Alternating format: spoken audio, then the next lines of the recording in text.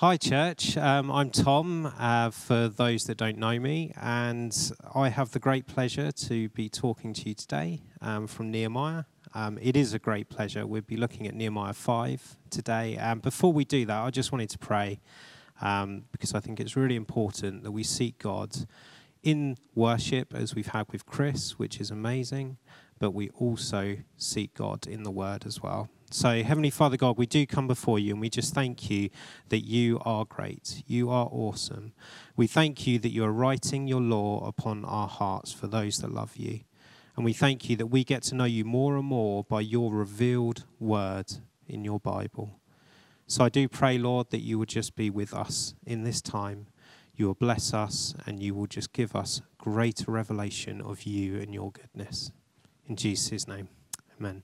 So I hope you have been enjoying the Nehemiah series up until now, and you found it very positive, very challenging. Last week, Rob did a really great job of catching us up in the story.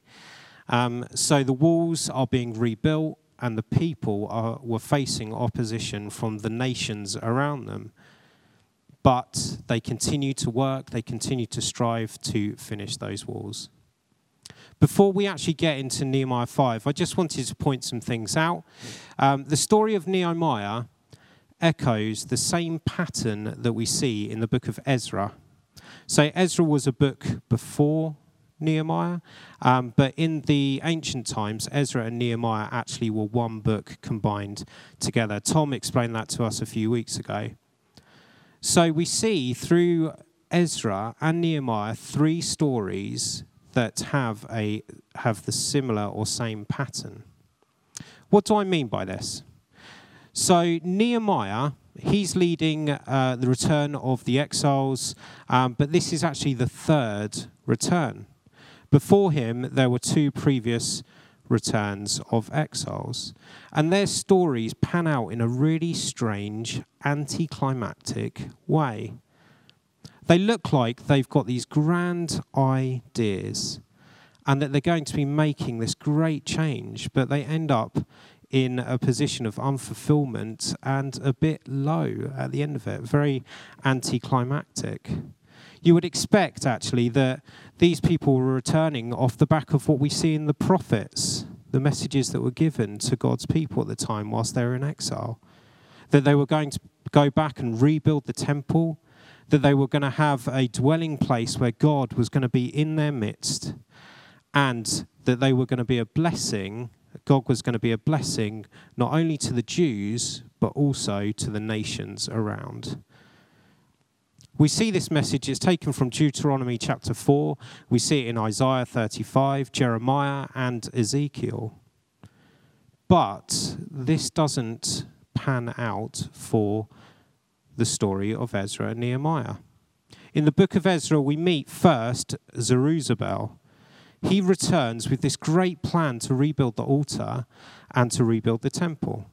He rebuilds the temple, and the expectation is really high that God is going to descend upon the temple like he did with Solomon's temple. But then it's really anticlimactic because he doesn't descend.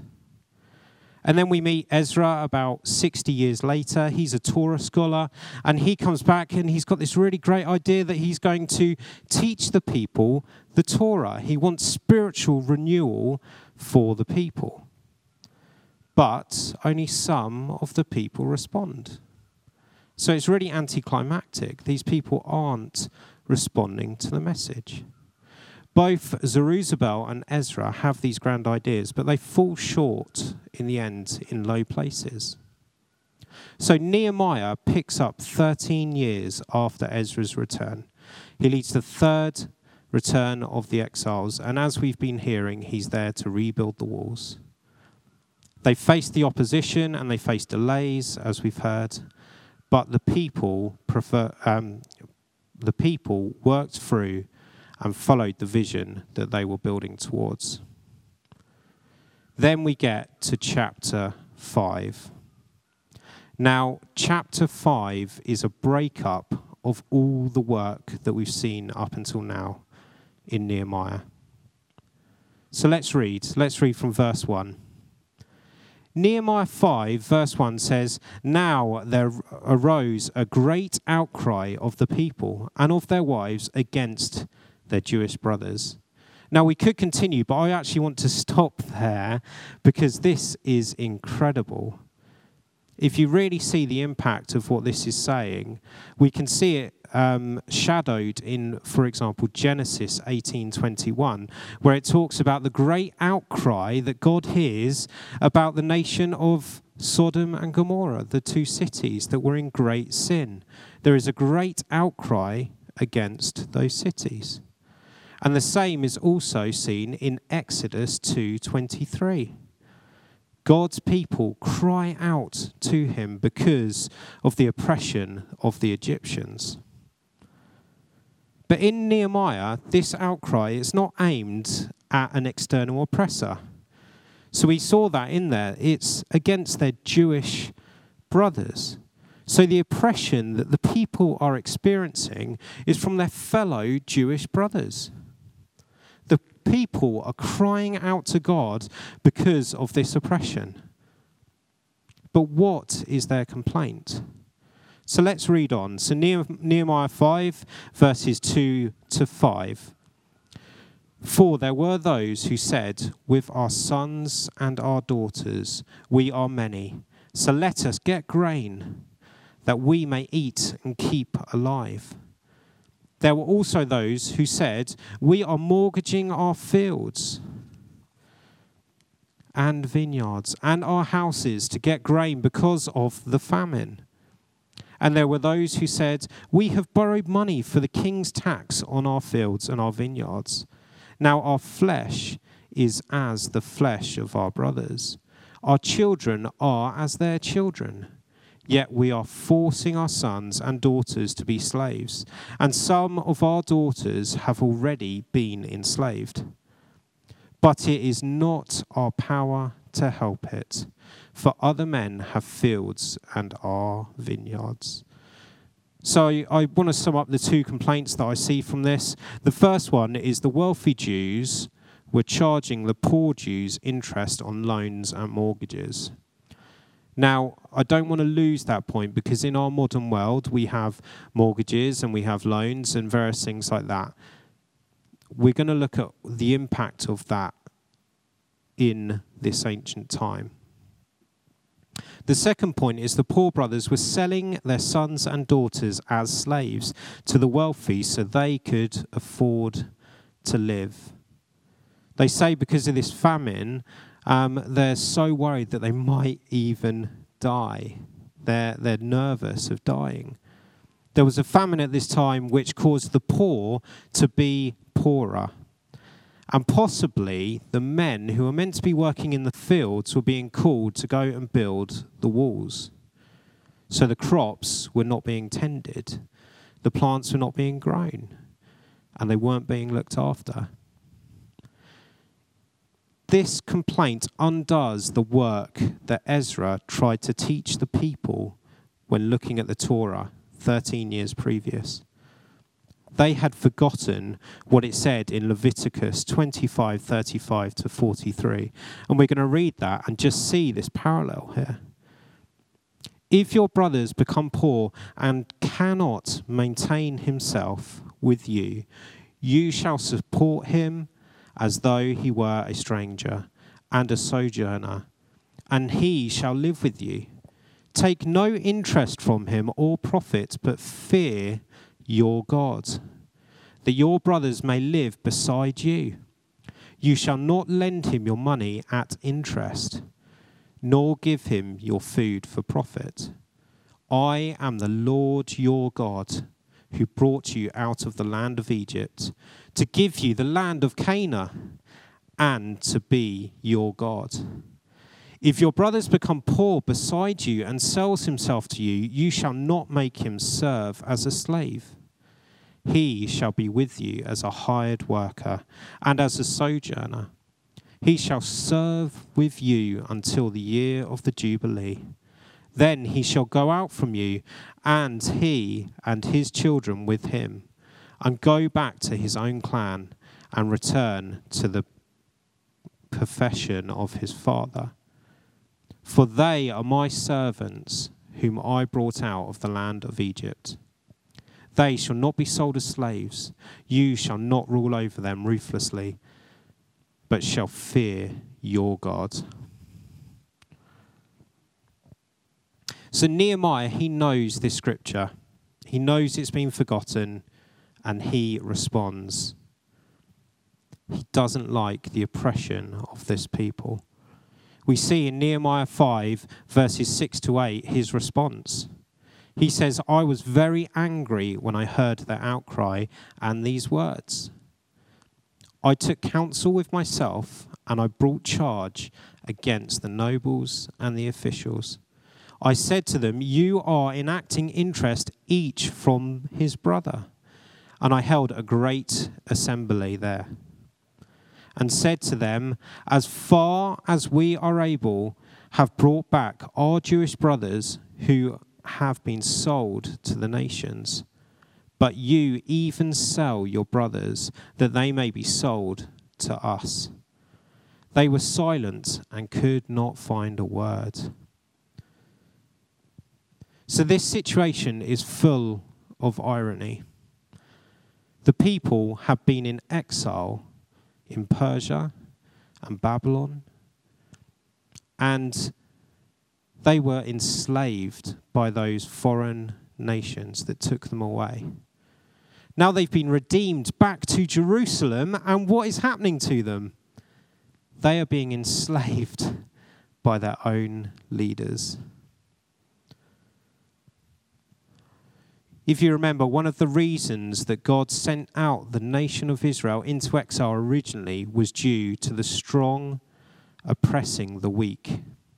This is seen in Isaiah chapter 5 and chapters 8 to 10. So why are the people in Nehemiah acting like this? Well, Nehemiah 5 verse 9 tells us.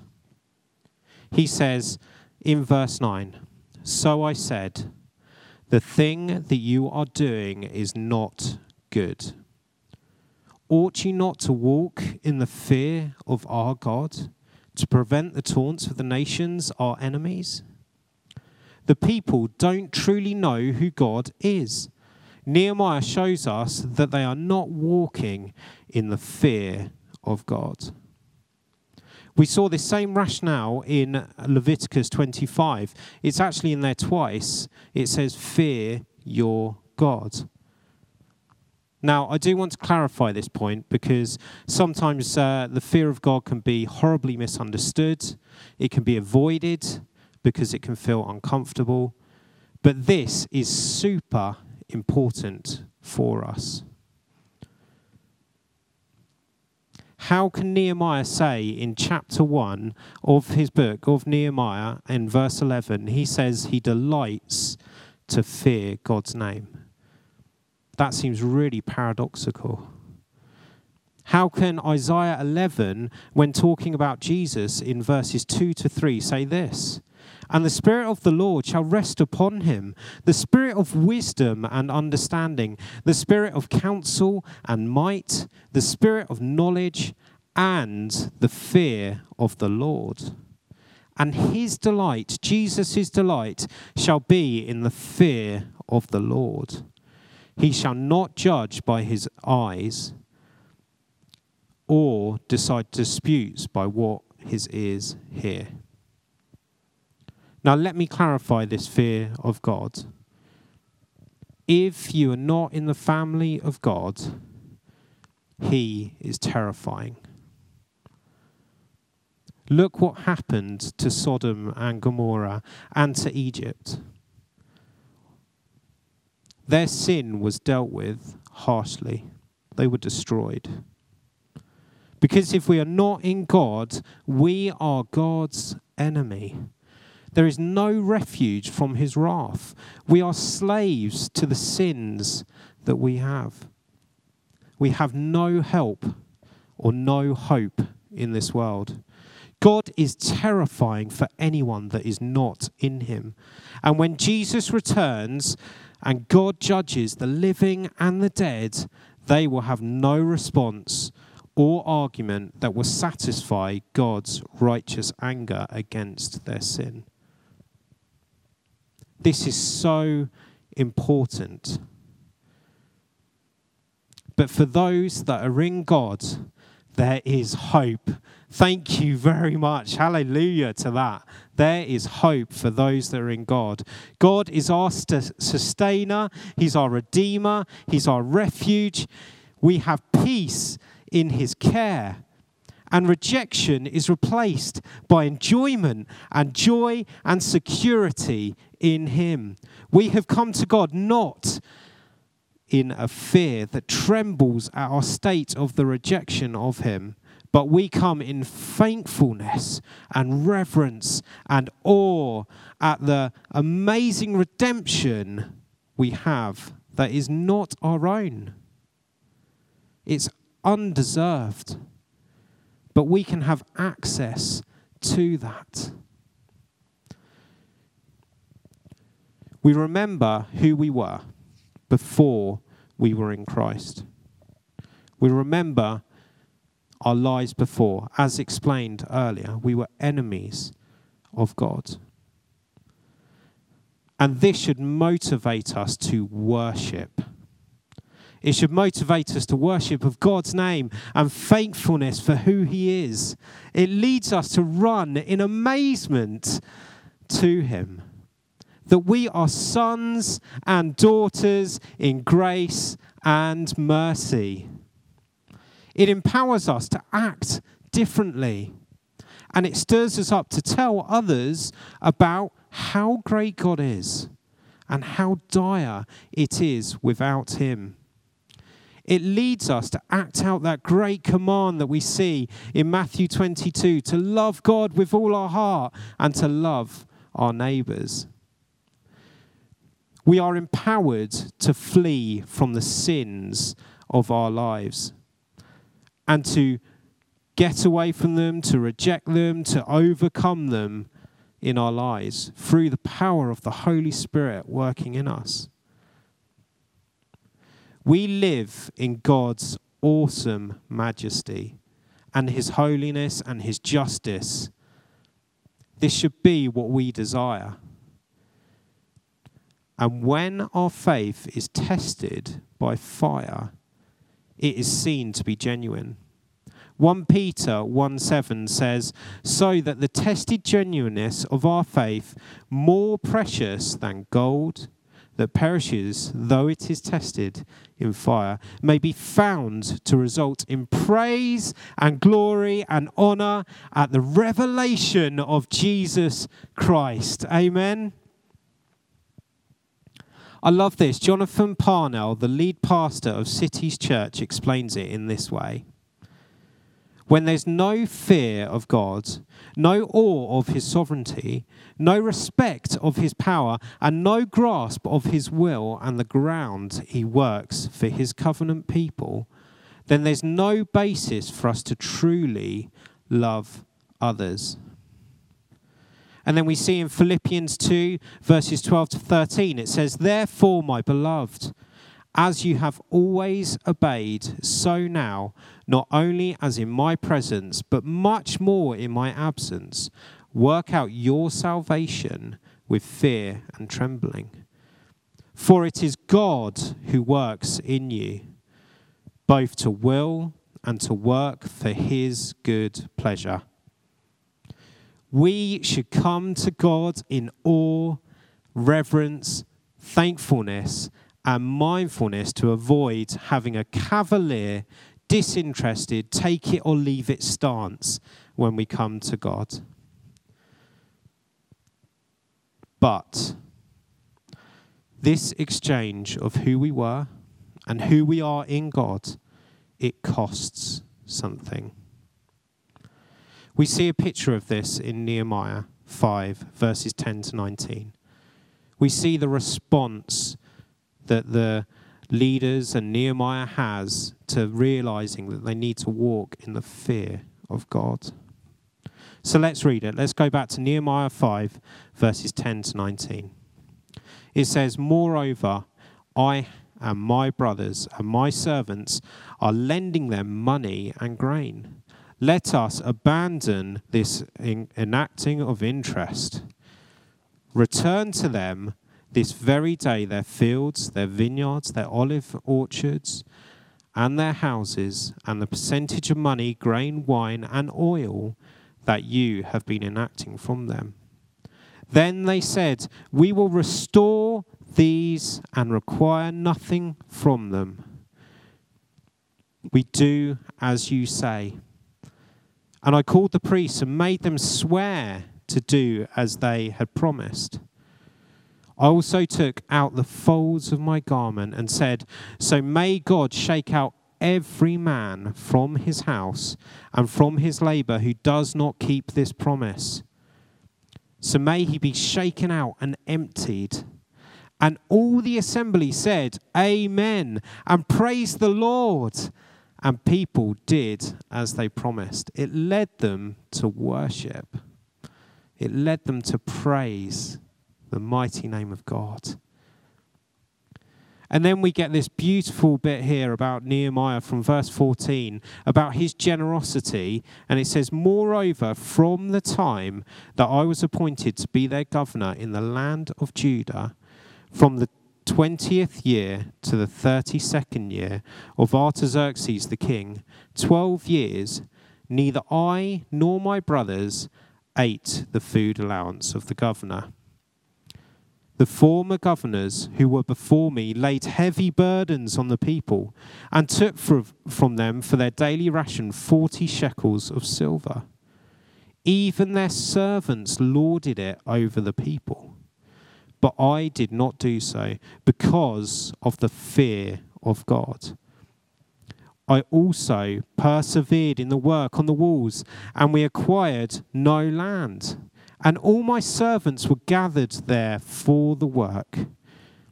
Moreover, there were at my table 150 men, Jews and officials, beside those who came to us from the nations that were around us. Now what was prepared at my expense for each day was 1 ox and 6 choice sheep and birds, and every 10 days all kinds of wine in abundance. Yet for all this I did not demand the food allowance of the governor, because the service was too heavy on this people. Remember for my good, O my God, all that I have done for this people. The poverty of the people is covered by the great generosity of Nehemiah and the leaders. They show mercy and grace to the people who then live off their generosity. They have taken them from death, the fear of famine, and given them life. This is a picture of the generosity that we see that Jesus gives freely. We see in 2 Corinthians chapter 8, verse 9, it says, for you know the grace of our Lord Jesus Christ, that though he was rich, yet for your sake he became poor, so that you, by his poverty, might become rich. And then we see in Ephesians chapter 2, verses 4 to 10, it says, but God, being rich in mercy, because of the great love with which he loved us, even when we were dead in our trespasses, made us alive together in Christ. By grace you have been saved and raised up with him, seated. He's seated us with him in heavenly places in Christ Jesus. So in the coming age he might show the immeasurable riches of his grace in kindness towards us in Christ Jesus. For by grace you have been saved through faith. And this is not your own doing, it is a gift of God. Not a result of work, so that no one may boast. For we are his workmanship, created in Christ Jesus for good works, which God prepared before that we should walk in them. It is far greater to be in God. It is far greater for us to respond in prayer and worship at what he has done and what he has rescued us from.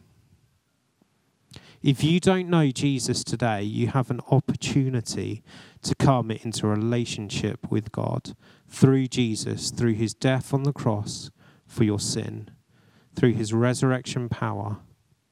You can today ask for forgiveness of those things that separate you from God. And through Jesus, through faith in him, you can receive salvation. Let's pray. And then I want us to respond in worship. Thank you, God, for the great exchange that you accomplished at the cross. Thank you, Jesus, that you paid the price so we could be accepted and loved by God. Help us to remember that we were once lost, but we are now found. I thank you for that in Jesus' name. Amen. So I did feel that we could respond with a song. It's a song that I just think really speaks about the greatness of God and the awesomeness of his mercy and his grace. So you can find this on YouTube. It's part of the New Day album from 2015. And it's called Greater Than It All. So in your homes, respond in worship, respond in prayer, respond in love, and let's worship together.